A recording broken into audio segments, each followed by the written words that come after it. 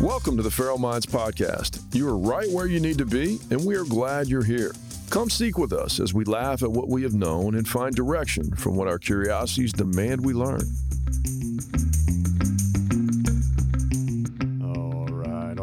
All right. Welcome to Thoughtline Reflections. This is a very special episode because it's our first one with the Thoughtline. And we'd like to start off here explaining the Thoughtline a little bit. When we first had the idea, we wanted to have it as like a third member, maybe an outlet, if you will, for additional content to come in from listeners, interested people we meet on the street, just any sort of external source that can bring new feral thoughts. You know, it's fun for you and I. We could sit here and bounce ours back and forth off each other. But I think from the beginning, we've always known that there is an audience of listeners out there that we hope to share with and get experiences and reflections going back and forth. Yeah. But the idea is, one, to help us keep material fresh. Two, to help people. And three, I think when you are bringing topics to your listeners, you have the ability to miss perspectives and to look over things that you should have explained. And then you also have the chance to cater your content to your listener, which is the individual that we're trying to help. So the thought line for us is it's a natural extension of this show because our goal is to help people. And our goal is to engage the listener in the show in any way we can. And so today being our first Thoughtline episode, it's an exciting moment because now we're really engaging with the audience in a way we haven't before. And getting to answer the questions that I do keep getting asked. In particular, the thing you'll get right when you tell someone, hey, I've started off on a new podcast. What's your podcast about? I don't know. And your answer is? Yeah. Have you ever had to field that one? It's been a tough one. I think some people can listen, heck, even be active participants on our podcast the whole time and not have the same answer to that question. But I've put enough thought into it. I think this morning I knew at this point we were going to have some summation to finally answer this. And I feel it's putting an entertaining spin on life experience and the change it brings. Now, that does sound philosophical.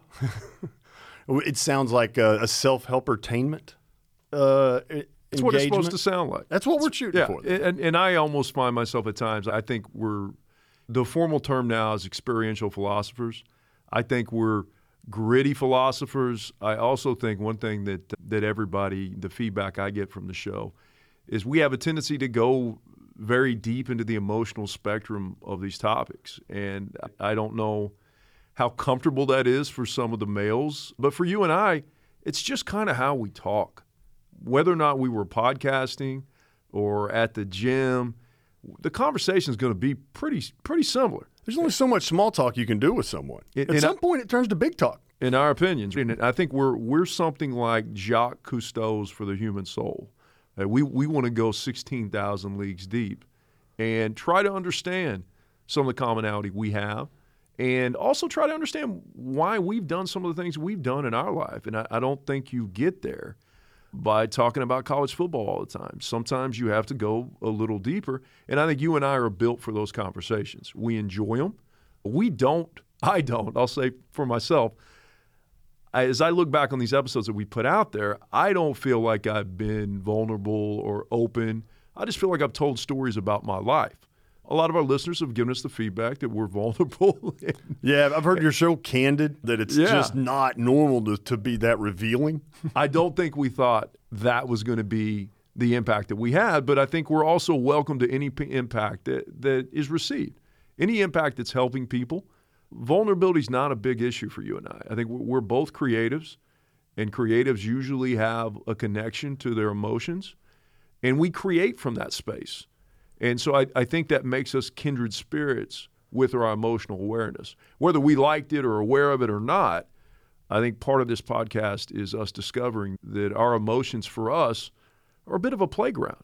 They're where we try to understand how we are and why we are, and some of the behaviors that we enjoy and some that we don't. We try to unearth some of those causes you have behind to. those thoughts. Yeah, you almost have to, because when you start hitting that why enough times, I think there's something that they used to say, you have to ask why 5 times at least to get to the real. It's helpful. If you're trying to ask that why anybody does anything on this planet, it's to feel a certain way. Our emotions are what it's all about. We're all driven by desires, and our thoughts move us towards those desires, and our emotions are somewhere in the middle.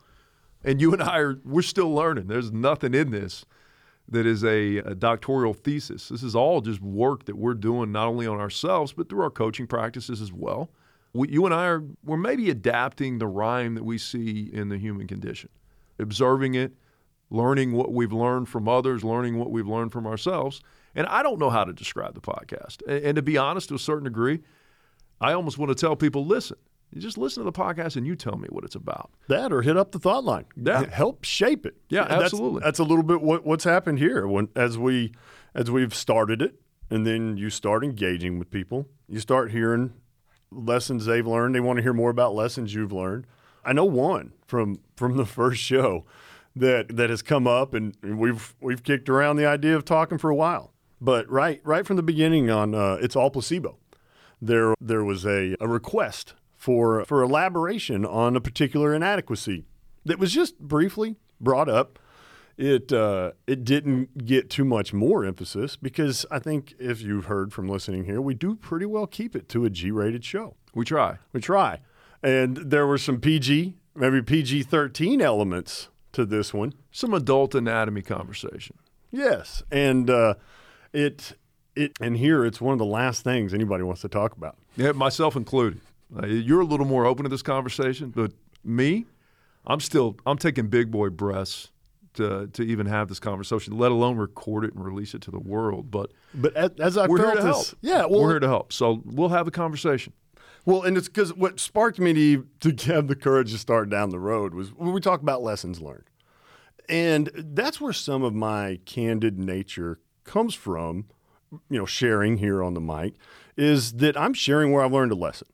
And so if you've gone through a lesson learned and looking back on it with what you needed to get from it, all of a sudden what it took to get you there isn't so scary.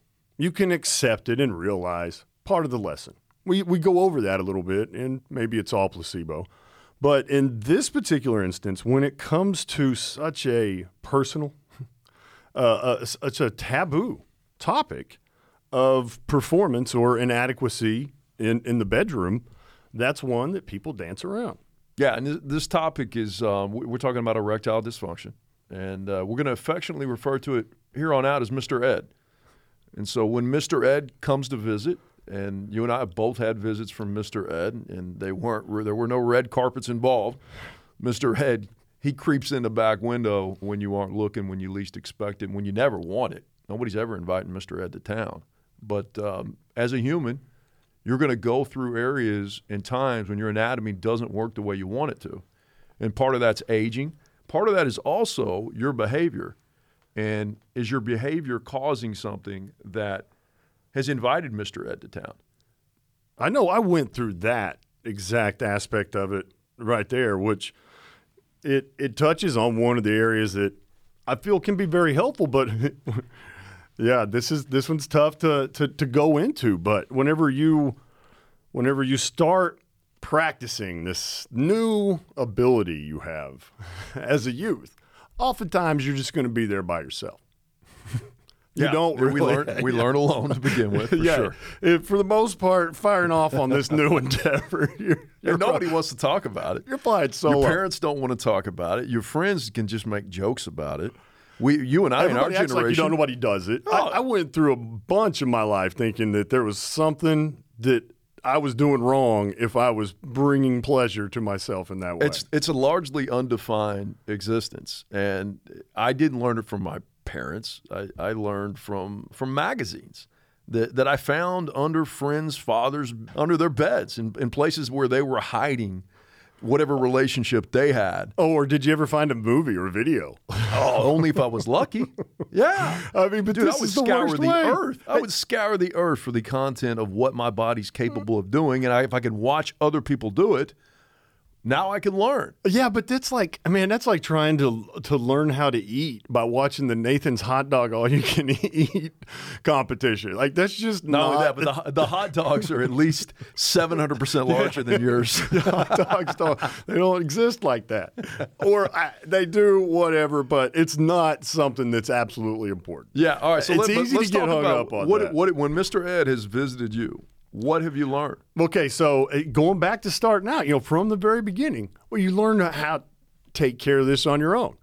Well, I've learned that if you get real good at that, if you do succeed in bringing play, like, if you take yourself out, wherever your date might be, maybe you go out on a nice shower, perhaps. Or you take yourself out on a nice candlelit shower. Yeah. However you get to this point, your goal is to get there. Yeah. And you're pretty good at it. It doesn't take very long. You get real efficient. Well, that efficiency is great when you're only concerned about yourself. But now when it comes time to perform in a different arena, there's another participant around, efficiency is not your main goal anymore. Yeah. And there's a performance involved. We're not just now trying to release the demon. There's a performance involved. Yeah, and maybe if you've been practicing wind sprints, marathons just aren't in the cards for you. They aren't. You have to honestly think from the standpoint that this is a muscle. It's going to get trained. Because that is inside. I understand and believe there's blood that goes down, but there's muscle that has to hold that in place. I don't even know the whole anatomy of it. Yeah, I can tell. Yeah. But I do know results from being able to establish a longevity to the experience. And sometimes whenever your experience is only happening alone, you can kill that longevity. Yeah. Or you can take that time to build it up. It seems a little strange, but if you are alone and this is where you're going to, you can practice longevity with yourself. You can run on a treadmill. Exactly. It may seem strange to sit there for half an hour in your own setting, but that is something I have found is the only way to train for distance. You don't learn to be a distance runner by running wind sprint. Okay, that's an interesting take. And I feel like early on, I struggle with that because it's come in and out of my life. A lot of people jump off, say, 40s, 50s is where you start hitting. I struggled from the jump. It was not a good headspace. You were a 2-minute hitter. And feeling like there was something wrong with me about the deal. Yeah. And not understanding exactly what to do to get away from that. Yeah. What did you do? What'd you learn? I learned that you've got to practice. You've got to sit there with yourself in an aroused state for long periods. And the only way you get to that point is by practicing that point. Okay. And so if you're always getting yourself to an aroused state and getting it over with real quick, you'll never get to it. Your muscle memory's there. Right. Yeah. And then you start having performance anxiety because you're not going forever, so on and so forth. Right. That's what I got right out of the box. I'm telling you a lesson I learned from my teens and 20s. Yeah. Here's my dance with Mr. Ed has always involved my physical fitness. And when I am overweight, Mr. Ed is much more likely to come knocking on that door. In fact, I had my longest challenge with that. I weighed about 260. Right now I'm 6 foot, 185 to 190, depending on what I ate yesterday. I don't know if we give dimensions in the middle of an ED conversation. It seems like a dimensionally relevant conversation. No, so size doesn't matter. Oh, yeah, wait a minute. How do we have size, length, and distance? It's functionality. These are all physics. But my point is when I had a belly, I could not get a lot of peace downstairs. I couldn't get peace upstairs because my peace wouldn't perform downstairs when I had the belly. When I lost the belly, it all seems to work again. And that was as simple as it was for me. Now, I never had a mental challenge with it. I had a physical challenge with it. And so when I lost the gut, the morning glory, as I like to call it, the morning glory came back. And as long as the morning glory is showing up, I feel like I'm in a good place. I feel like the machine's running the way it should. So even now today, the morning glory is really my canary in the coal mine for my ability to perform, my ability to function. So if you're having challenges there are a lot of reasons why Mr. Ed can crawl on your head. But if your body is out of shape, that's a great place to start. And, how do you lose your gut? There's a million ways to lose your gut. But the one thing that has to happen for you to lose your gut is you have to get serious about losing your gut. All those things come downstream of you deciding, I am now going to get serious about my fitness. And when I get serious about my fitness, my performance in all areas is going to improve. But I think you touched on two things there where they overlap, and that's how the physical can lead to the mental. I firmly believe when you're in those heats of passion that you must believe that other person wants to be there with you. You need to believe you're worthy of and enjoying this activity. You're creating a great experience. Yes, and whatever it takes to get you to that mental construct, that's what's going to help. That confidence that comes from a good diet, from a good look, and good functioning body leads to the mental that can give you the right state. Because as I think we talked about before when we were hitting on this, not all the times Mr. Ed is a physical expert. There's the three pillars of health, if you will, I feel like it have to come together. Here we talked about how the physical and the mental, but there's a spiritual side of it as well. There's a lot of people who feel that their sexual desires are completely against any sort of moral spiritual code.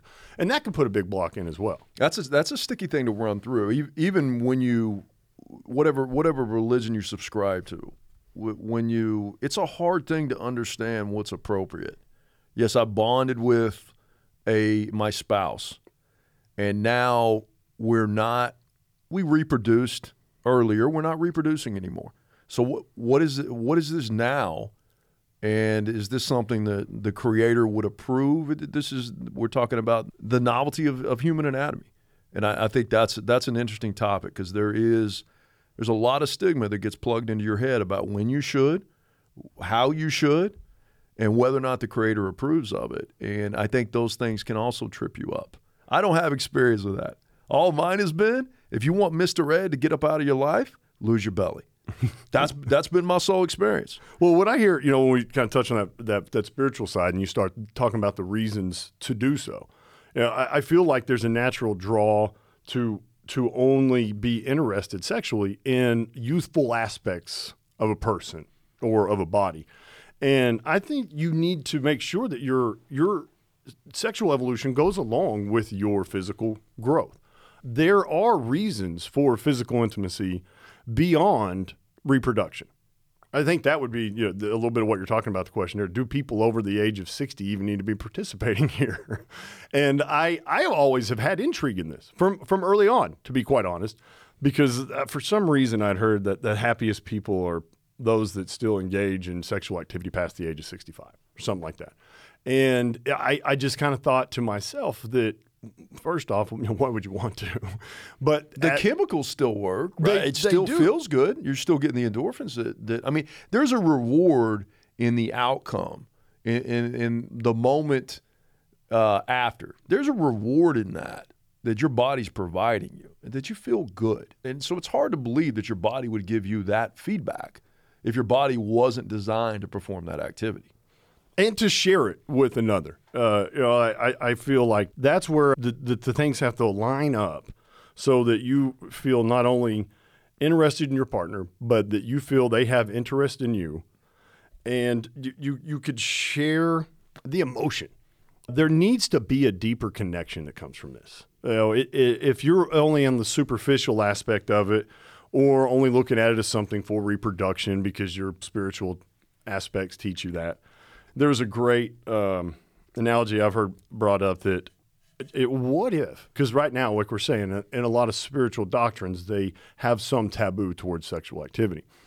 The thought was that sexual activity is a natural body function.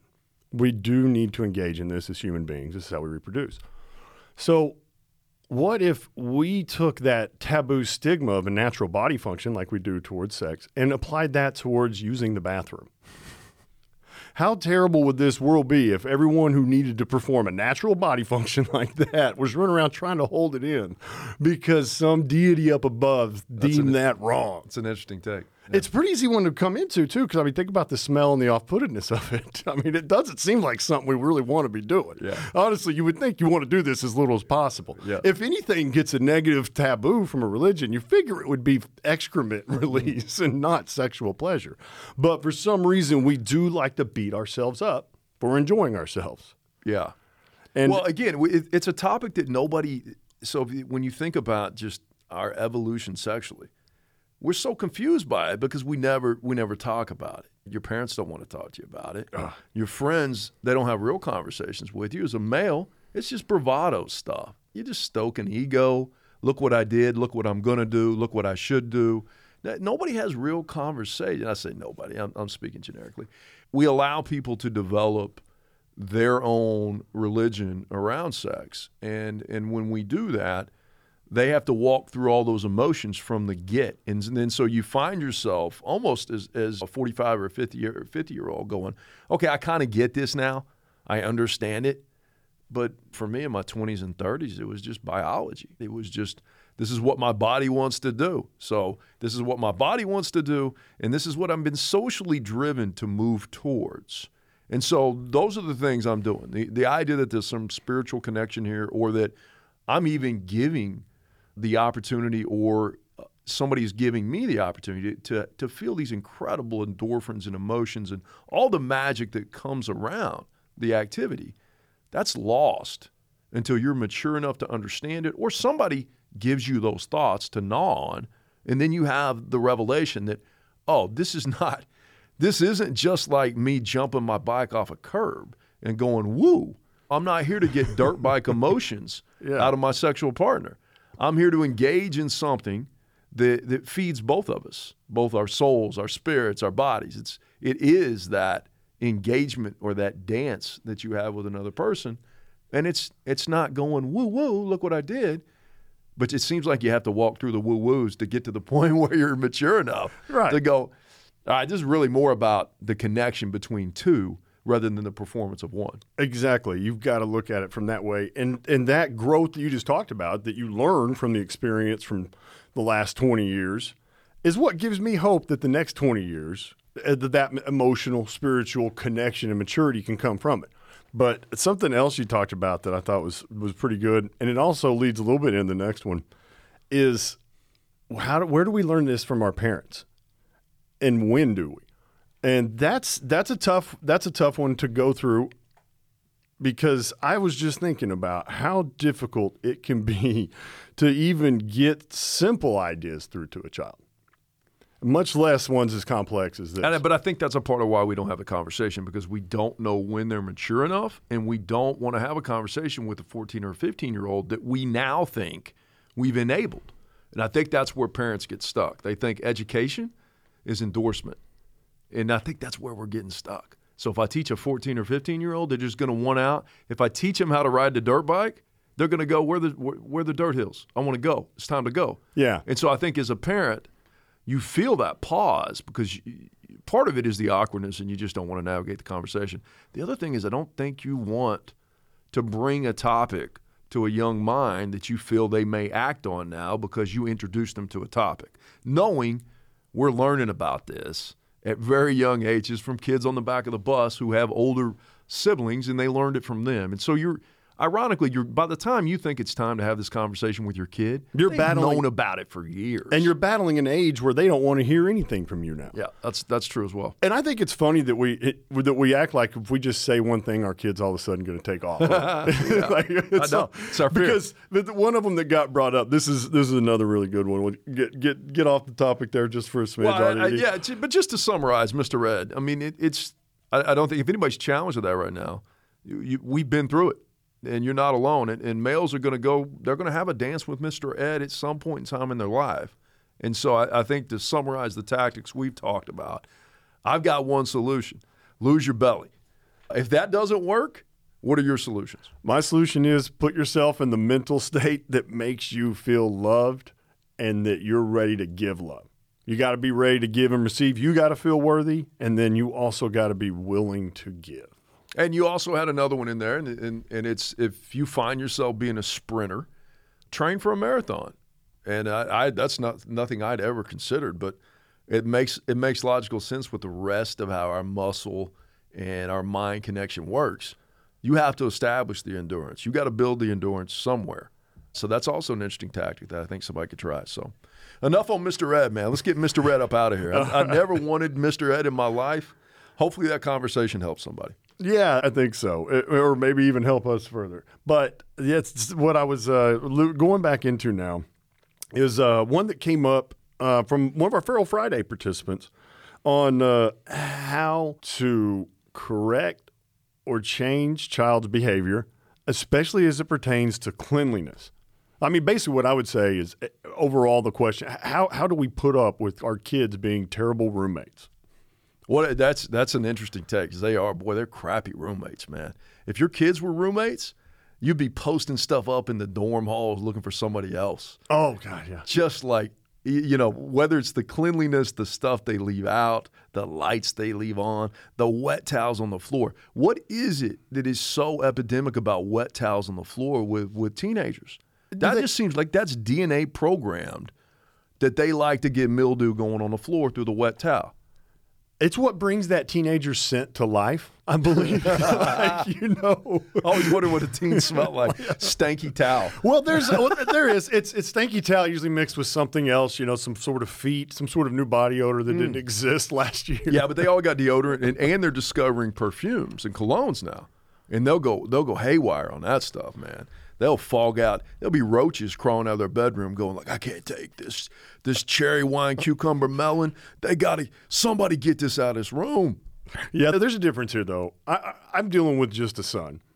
And I've seen as an outsider looking in more how those little girls, when they fire off on the jump, yeah, that perfume is explosive, like candy perfume. And the makeup, it looks like it's got glitter in it. Yeah. I don't even understand what draws them to that. There's so I have two teenage age females in my life, my two daughters, and their bathroom is a scary place for me. I mean, there is, you're talking about, you got some extra paint, and it's probably not paint, but it's how they paint themselves. You got paint on the countertop. You got a little bit of blue on a cabinet drawer.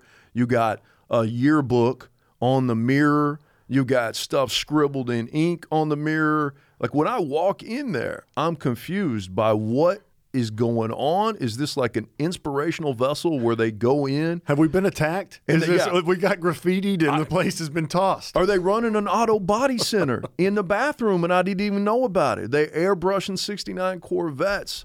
Are they spraying underbody? I don't know what they're doing, but it's a chaotic place. I can't imagine. Like if you look at what we're talking, a bathroom and a child's bedroom, and just normal life, like waking up, putting on clothes, hygiene, and walking out the door leaves it that disheveled mess. Yeah. What happens when they add a hobby or two on top of that? Oh.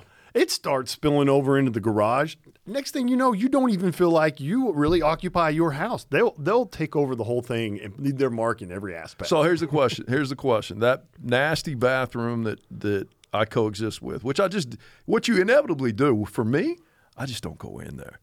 I don't want to know what's going on in there. I don't know if this is their paint booth for the world, then so be it.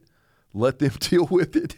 But when I go in there, all I'm going to do is feel anger about it, and that's not going to solve or improve any part of the situation. So I kind of leave my teenage daughter's bathroom as the acceptance that that's something they're growing through, and it's necessary. I don't know why they need Bible quotes on the mirror. I don't know why they need half the yearbook on the mirror. I don't know why they're spray painting themselves the way they do. I don't understand that. But it's something they need. It's something that's part of their development. So I have learned to live and let live when it comes to the bathrooms of two female daughters. Man, let it live. That's sage advice, and this brings us right back to the point why we're doing this podcast. I wish that I had you sitting in front of me telling me that same advice years ago with my child when it pertains to where he puts his shoes. For some reason, his goal in life is to put the last pair of shoes he wore in whatever walkway or doorway is going to be the most used right to that. He'll put them in the middle of the kitchen right in front of the refrigerator. Just kick off shoes and walk off. And you would think as a parent, I have the ability to correct this behavior. Yeah, you want to believe that. You do. You think that you have this sort of power. It's not, what are we doing here as parents? Yeah. Well, I'll tell you, one of the things we're here to do as parents, and that's to learn to just accept, avoid, do whatever it takes to not find reasons to have conflict with your child. Yeah. Because I'll tell you right now, that shoe thing, it's still going on today. This started from the time he started putting shoes on. What's the urgency to get the shoes off? I don't know. There's no other urgency that comes in a glaring fashion. It's random at all different places. We got shoes dropping down in the kitchen, shoes in the bathroom, and shoes everywhere. Yeah, just wherever he's at when he decides to take them off. And I truly thought from an early age I'll be able to parent this out, whatever that's going to be. Yeah. Through creativity, through discipline, You were through gonna fix it. something. And it got to me so bad. Like I had a dream. I had a dream about what was going to happen. And throughout the dream, he left them out, and I was going the punishment route in the dream. And the first one, I'm spanking. It happens again. The next one, I got to spank him twice. Happens again, I'm going to hit you with a bat. And finally, in the dream, we get to the point. I say, if this happens again, son, I got to kill you. I don't know where else punishment's going to go. Wow. And You're having parent-side dreams, huh? And then he does it again, and you never do anything in a dream. You pop back out. But I woke up from that and just start to realize, like at some point, how far are you willing to go? Yeah. At some point, where will your acceptance kick in? At some point, when are you trying to parent something out of them that is just a flaw they need to have in their life? Well, you say it's a flaw. It's the way he manages his shoes. Personality, maybe. It also has a downside to him because he never can find his shoes, my guess is, because there's no telling where he left them last. So there is a little bit of life that eventually he'll probably learn through that. But as we're telling the story, man, and my wife, I'm glad she's not here because I leave my shoes everywhere. And I'm 45 years old. So it may just be part of some of our makeup that you can't care about everything in uniform fashion. So like with my daughter's bathroom, I know it exists. And I can go in there and I can get as mad about it as I want. But what good does that achieve? And I have other alternatives for indoor plumbing in my house that don't involve their existence. And so that's where I handle my indoor plumbing needs, is away from theirs. And so theirs exists, but I know I was in there this morning, and I know when I'm in there, I need to get out of there. And I know whatever they're doing in that space, they need to be doing it. They're going to learn from this. They're going to mature. It's so challenging when you're that age to try to be all these things simultaneously. As a parent, if we're just constantly, like, they've already got pressure from the world, pressure from their hormones, pressure from the boyfriend that didn't work out. They've already got all these pressures on them. If we're just going to be another bleeding force that's pressing them down into the earth, then where do they go to get peace? Where do they go to get trust? Yeah. So you've got, as a parent, this is just what I've learned. You got to let some stuff go. You got to accept it. You don't have to have command and control of everything in their existence. And the better role for you to play is a role with open arms. Somebody who's willing to help them. Now, I'm not saying you encourage kids to do detrimental behavior. What I'm saying is you're not going to control all their behavior. And then you need to gain perspective on what behavior you feel you need to inject yourself in and what behavior they're going to naturally develop on their own. And that's the path I've chosen. And I've chosen that through a bathroom that looks like a Mako Body Center and has all kinds of smells coming out of it. And God knows what else they're doing, but I know they're in there preparing themselves for the world. And I know that's important for their social conscience. I know it's important for their confidence. And so that bathroom can be whatever dumpster it needs to be. If it's helping them out, God willing, then it's what they need. Yeah, I like what you're saying there. Pick your battles. And when you start doing that with some awareness, you start realizing you don't have to pick that many. Yeah. And you'd be surprised at what you'll allow your child to be and what they can learn and adapt to.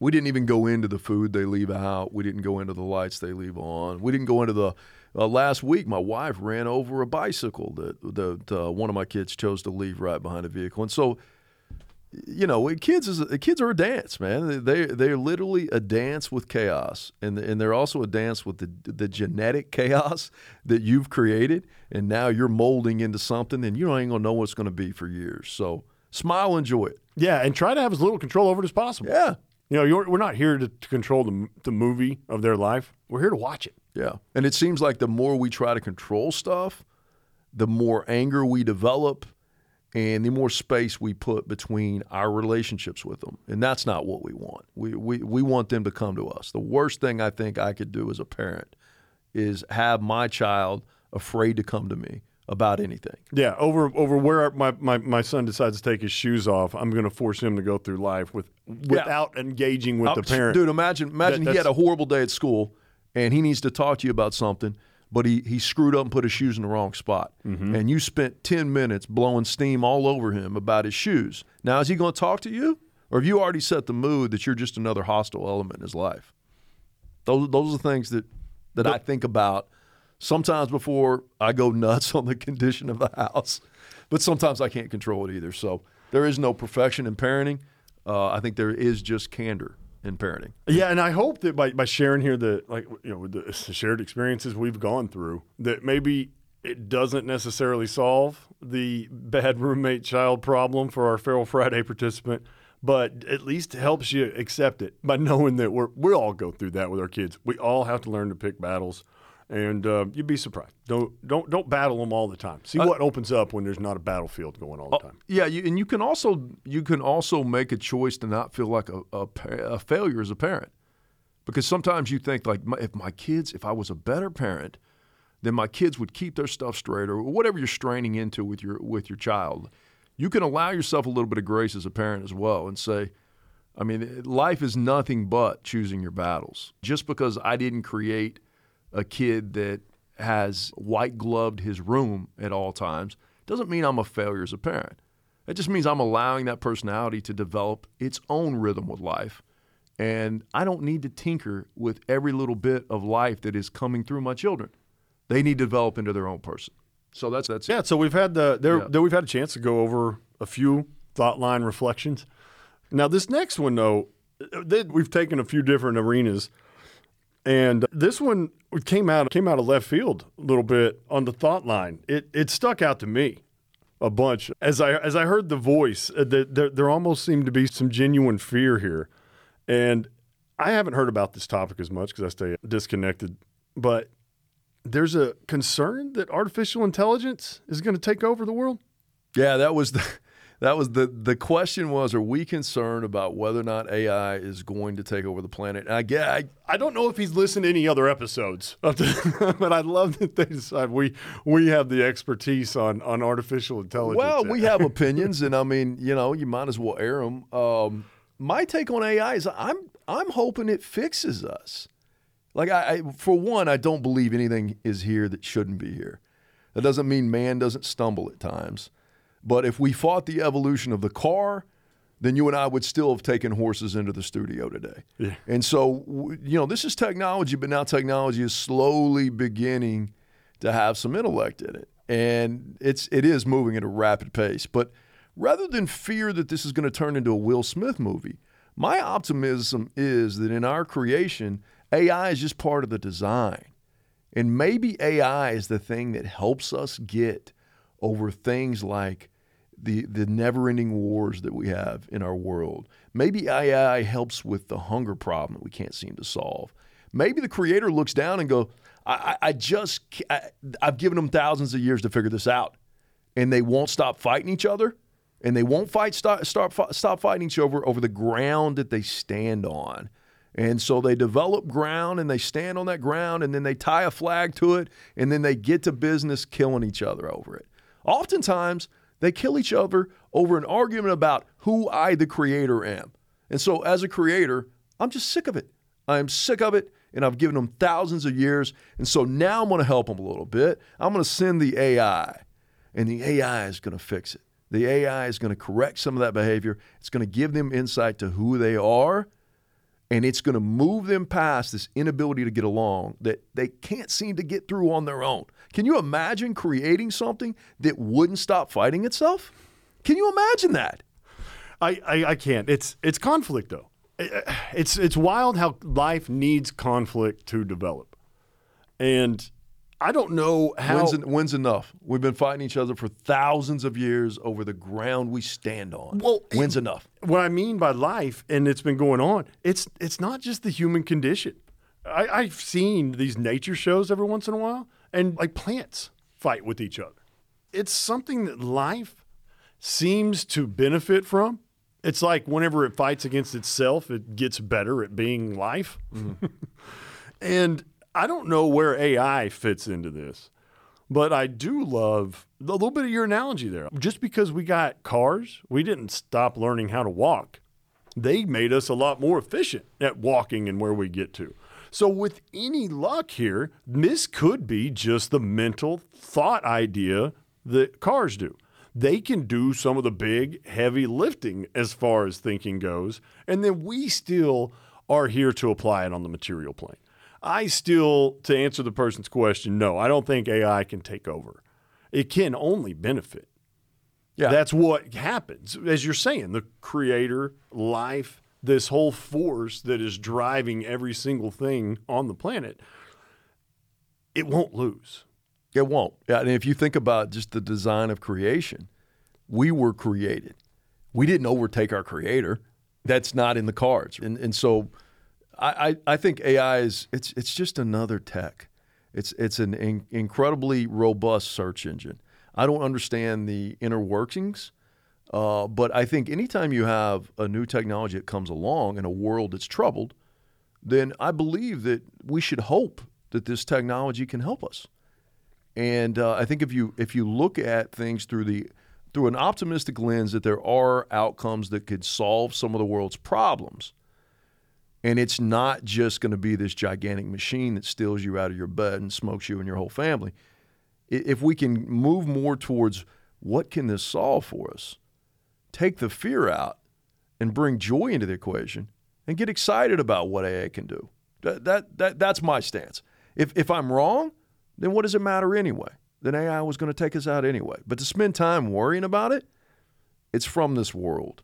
It's meant to help this world. This world creates things that progress evolution. And that's what I believe AI is. It's just another step in evolution. Hopefully it fixes some of our problems. Trying to evolve a world that is always troubled. Ever since the dawn of man, we've been trying to predict that we're about to end it all. It's funny, there were people back in the 1850s, right before Manifest Destiny and all that, saying that we've already thought whatever there is to thought and said everything there is to say, and we'll have no further creation. And that just has never been the case. We are not done. The world is not about to end. We will not be bad enough to kill ourselves over. And every single creation we have is just another reflection of what we are. And if we are healthy, functioning human beings, then something like AI will come along and enhance that. Or if we want to look at it as the end of the world, I'd still believe we have that in our hands. We still are controllers of our own individual destinies. It's fun. And you got to be the change you want to see in the world. It's fun. It's fun to think about how this is going to end. We've always been fascinated by how it's going to end. We love to sit in theaters and dark rooms and eat popcorn and watch creator ideas about how this all ends. We're fascinated by our own mortality. I think that whether or not we want to evolve or not, the option's not ours to choose. There's absolutely zero resistance that is going to be relevant. So you just move along in the evolutionary process that's in front of you. Everything is evolving, and it always has been. And you have faith in the fact that the creator that put you here for a benefit, and that everything around you in this world is working on your behalf. That's kind of a little bit from it's all placebo. Well, if we want to tie right back, that's what you're here to do. Have the right thoughts. Feel the way we want to feel about whatever it is we're engaging with, and that's what will come to manifest. Yeah. It's the only way to think about anything that is new to this environment. It was needed change for some reason that you don't understand right now, but will understand down the road. There's no reason not to be optimistic about it. And at the very least, let's say it removes some of these low-end labor jobs that humankind has been toiling away for years, decades, centuries, if it can remove some of those functions and allow that human sentience now to go on to greater things, how do we not cheer that on? Yeah, that's what we need to see. We need to look at our past, see how we've grown, and then project that continued growth and development into our future. Yeah. I think there was one really good line yet. So what was it? Laughing at the past? Oh, I think that's kind of what we do on this show, right? Yeah. We laugh at the past, specifically our past, and we smile with the future. So laugh at what we've done, smile at what's to come. And that's the best way I could think of. Wrap it up right there. Bringing Absolutely. it back to where we started, what the show's about, and that's what we want to do. Help people love the past that's gotten them to where they are and be excited about what is still to come. Yeah, and if you guys and gals are enjoying this show, I would like y'all to know, just as creators, nothing warms our heart more than something coming in on the Thoughtline. We love that. That lights our day up. It turns us into giggly 10-year-olds. So if you have a thought, bring it to us. If you've been hesitant, man, we're here with open arms. We love it when a call comes in on the Thoughtline. That's in the bundle of reasons why we created this show. And so when you lean into it and you give us your opinion, your thought, your problem, we love it. It lights our day up. Even the AI call, like you said, out of the blue. What AI? What do you and I know about anybody?